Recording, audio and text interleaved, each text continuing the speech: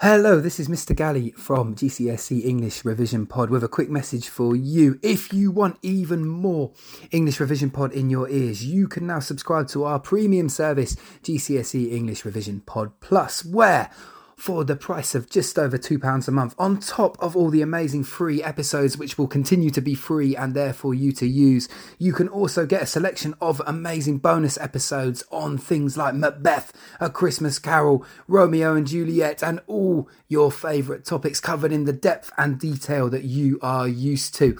If you are interested in getting even more GCSE English Revision Pod, all you've got to do is click the link at the top of this episode description where you can subscribe to GCSE English Revision Pod Plus.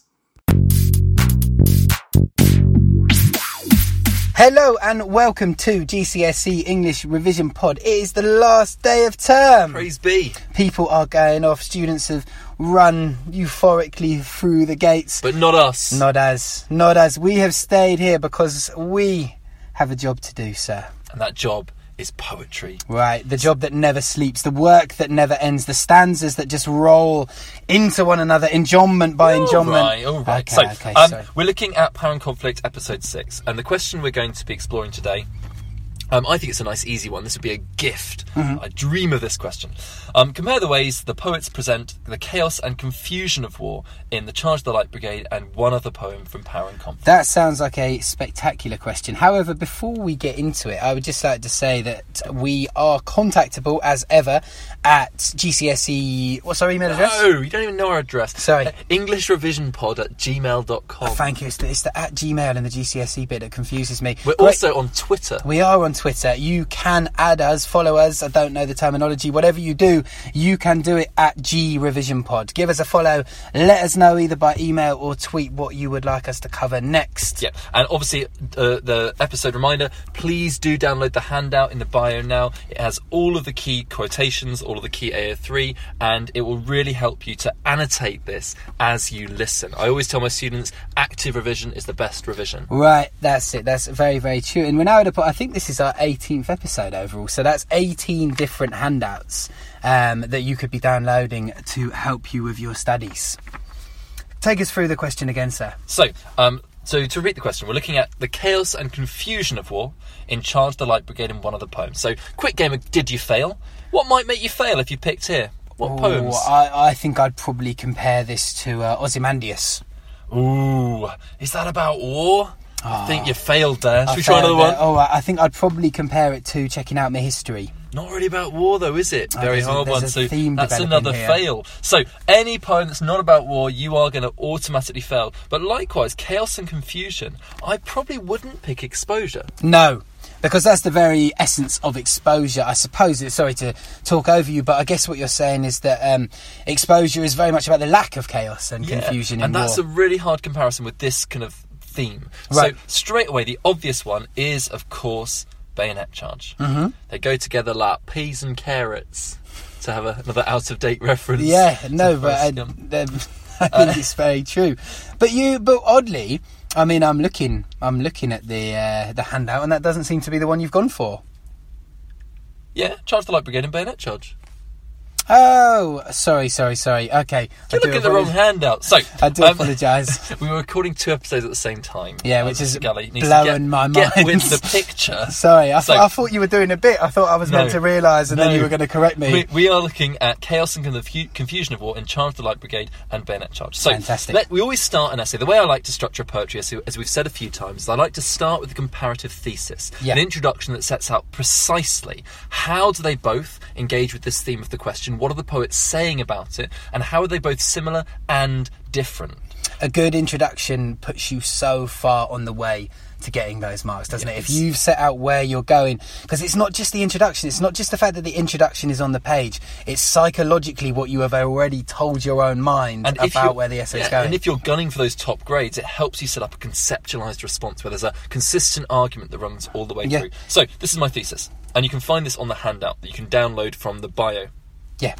Alfred Lord Tennyson's poem The Charge of the Light Brigade, written in 1854 after an account of the Battle of Balaclava in the Crimea, was published in the Times, depicts the bravery of the cavalry charge, attacking an impregnable Russian gun position.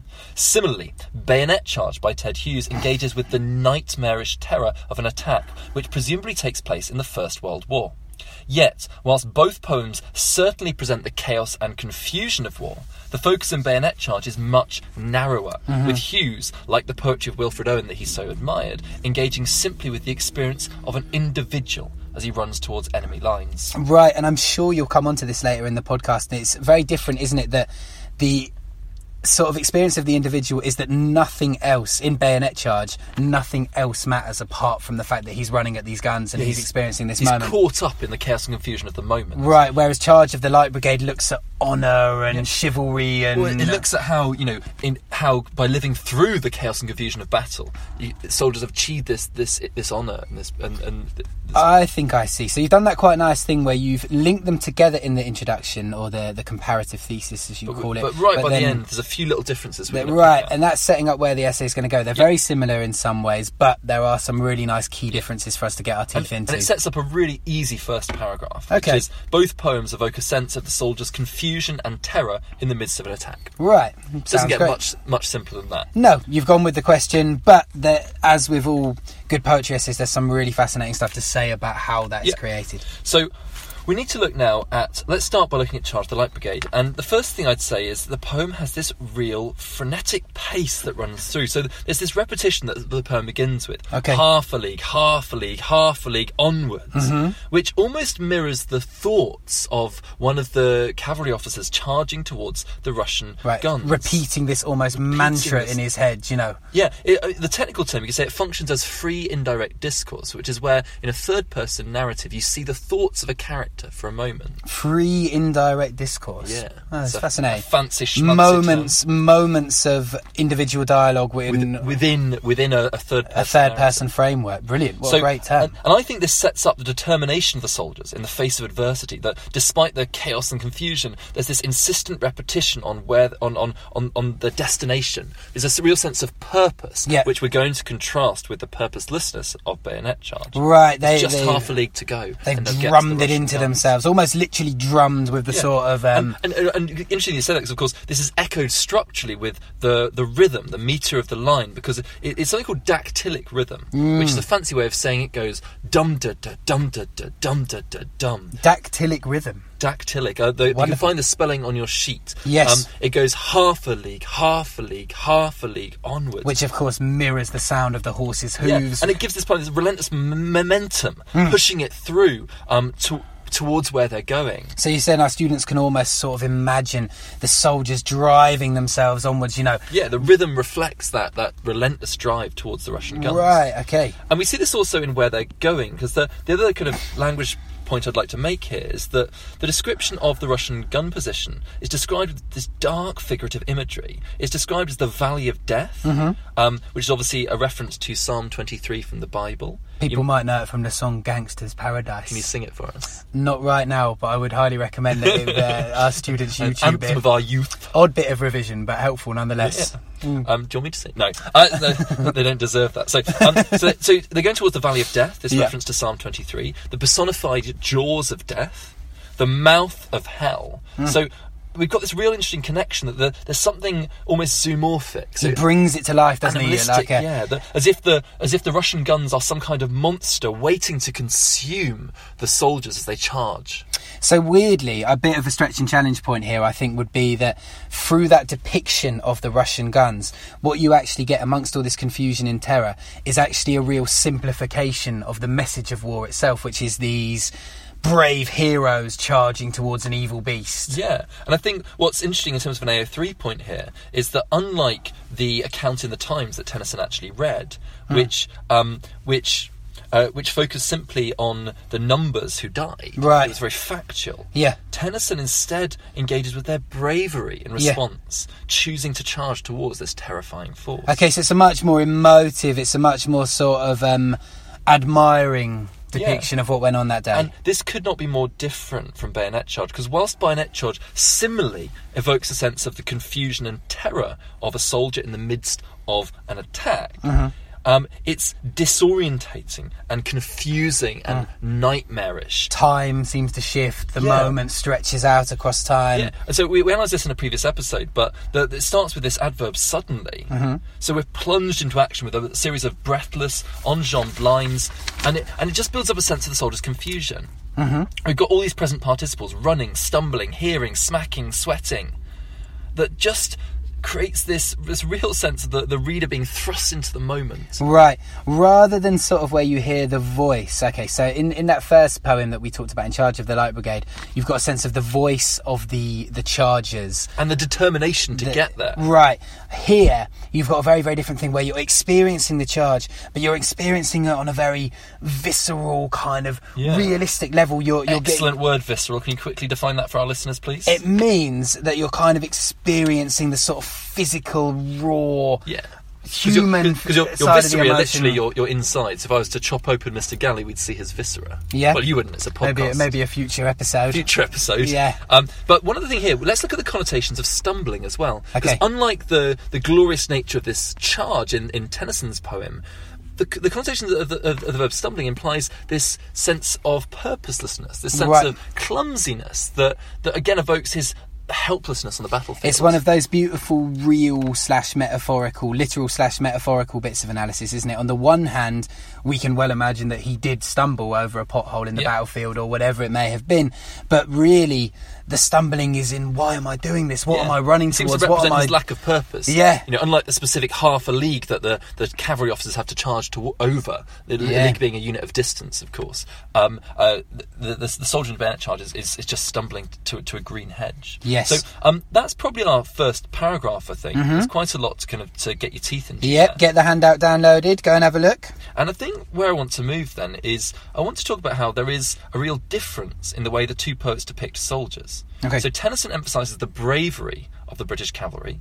while Hughes instead focuses on the powerlessness of an individual caught up in the chaos of a charge. Would it be too simplistic to say that Charge of the Light Brigade's almost sort of propagandist in nature? It's almost trying to build up the ideas of the Empire and the British and whatnot. To a certain extent, but it is critical of those that gave the orders, because of course in stanza 2 it says not that the soldier knew someone had blundered. So there is an implicit critique of the officers that would order such a suicidal attack, but you're right, it certainly builds upon a more positive notion of heroism that we might be more familiar with perhaps from older war poetry. So I mean, let's look at the adverbs used to describe the heroism of the Light Brigade and contrast them with what we've just seen in Bayonet Charge. They're described as riding boldly and well, and the verbs describing their sabres, their swords, that flashed as they turned in air. This is a real image of heroism. Yeah. And even that verb flashed, again, there's a visual kind of depiction, isn't it, of imagining their glory. Light catching the blades, and they're almost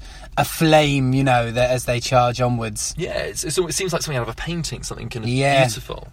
But there is, of course, at the same time, a sense of their powerlessness that we might be able to compare with Bayonet Charge. So we do have in this second stanza this anaphoric repetition: theirs not to make reply, theirs not to reason why, theirs but to do and die. Right, so here you're really getting into the more critical, as you said, aspect of the poem. Yeah, well, I think the crucial thing about this poem is that Tennyson is celebrating the bravery of the cavalry officers whilst critiquing the orders that sent them against this impregnable Russian gun position. There's that phrase, isn't there? People say lions led by donkeys. I've not heard that before. I've never looked it up. Sounds like a metaphor for our department. Yeah, it really does. Who's leading that? Yeah, terrible, man. But I suppose it's that, isn't it? It's this idea of the bravery of those who go and do the actual stuff combined with the sometimes inadequacies of those who command them. And we could compare this lack of agency of the soldiers, theirs but to do and die, with the soldier in Bayonet Charge. Right. So,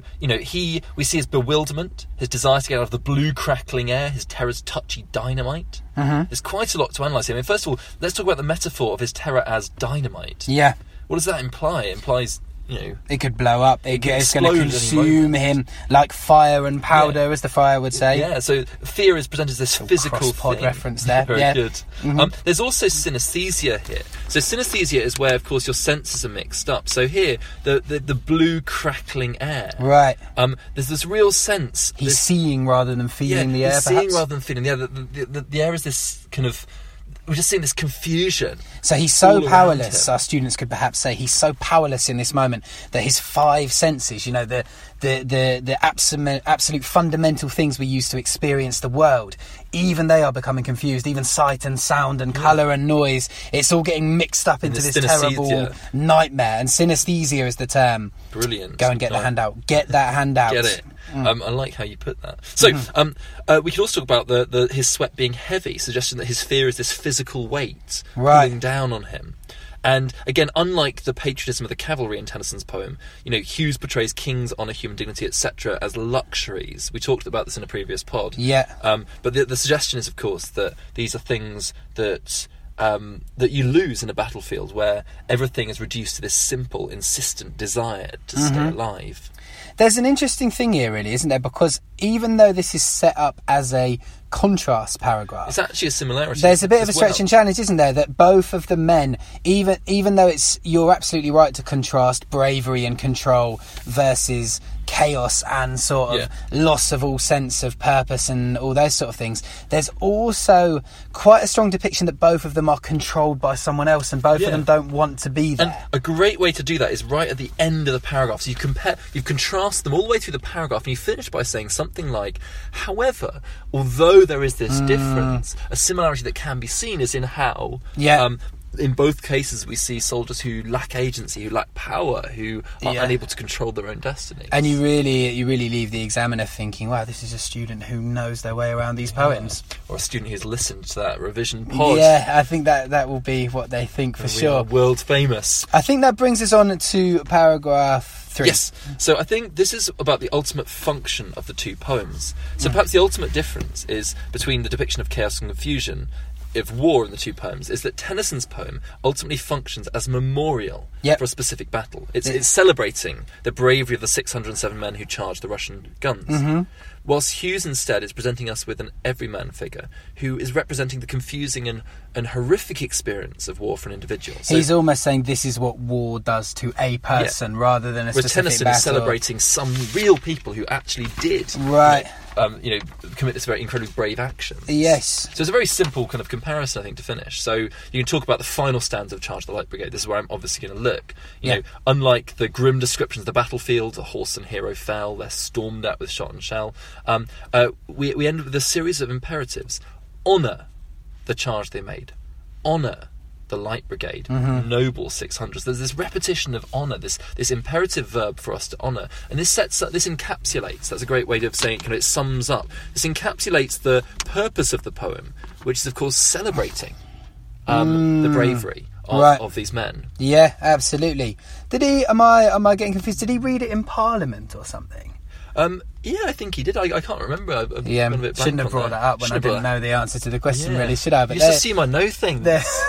Yeah, that's how I get through life. So bayonet charge. Yeah, I think this could not be more different from the dense symbolism, the elusive metaphors which define Hughes's poem, particularly in the second half. I think we talked about this metaphor before, but I want to come back to it because I think it's super important. Hughes depicts him figuratively as the hand pointing that second in the cold clockwork of the stars. Okay.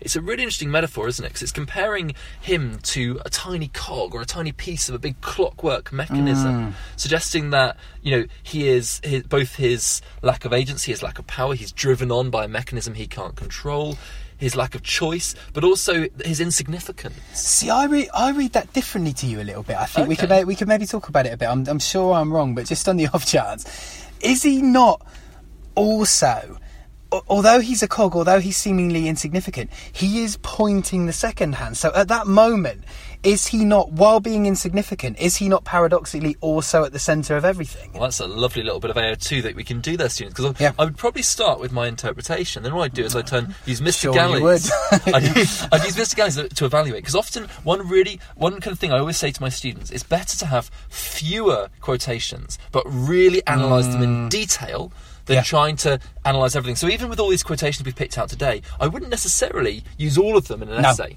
It's a bit of a choice to you as to which ones really speak to you. So here you could start off by saying how, while initially the figurative idea of him as a second hand in the cold clockwork of the stars sets him up as an insignificant cog in the grand scheme of the universe, without agency, without power, driven on by a mechanism he can't control, equally the fact that he is pointing that second places us in a moment with him, looking at him as an individual, which seems to give him a kind of importance. Yeah, and I wonder if the point is, going a bit deeper into it, that although a soldier may feel absolutely insignificant and just like a cog in this huge machine, wars are won, history is changed.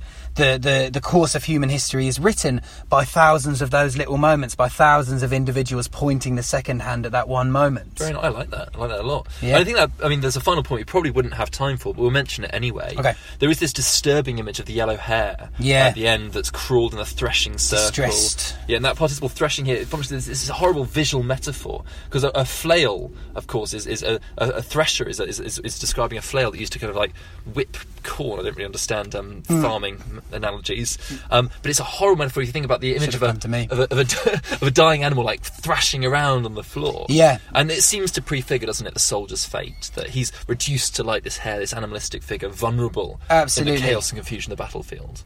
I feel we perhaps wandered off a little in that third paragraph, but I think that's good, because the way our students should be listening to this is not necessarily just blindly following everything that gets said, but like actually the soldiers in Charge the Light Brigade. Very much not like that. They should be, and neither should you be like the soldier in Bayonet Charge, in a nightmarish terror in the moment. Instead, you should be listening and selecting the ideas that you think work for you. What do you particularly speak to? As Mr. Forster said, you wouldn't need all of this, but if you pick out the bits that you think you can really work with and you have them ready to go, then all you've got to do is twist them to the question that comes up. And I think, because as a final point, just what we try to give you in these podcasts is a way of structuring those ideas. Yeah. So I think the most important thing here is the skeleton. The main topic sentence is how are you going to organise your argument? Because for AO1, you need to have a conceptualised argument. That means a thread that runs through your essay that the examiner can follow. Good. On that note... Why didn't the skeleton go to the party? I don't know. Because he had no body to go with. On that bombshell. Well, we say on that bombshell, we haven't actually done our conclusion. Do you think we should, or do you think we should leave that up to our listeners? Leave it up to our dear listeners. Yeah. So in your conclusion, you want do to a conclusion yourselves. Come back, you lazy toads. We can't do everything. Come back to your thesis and think, what are the poets ultimately saying about the chaos and confusion of war? And we have actually written it on the handout as well, so you can read it. We're going home. It's there. All right. Thank you very much for joining us as ever. Hit us up on the Twitter at GRevisionPod. The Twitter, as they call it. The Twitter, is that right? At GRevisionPod? Yeah, that's what we are. And the email? What is the email, sir? Is EnglishRevisionPod@gmail.com. Thank you for joining us and have a lovely half term.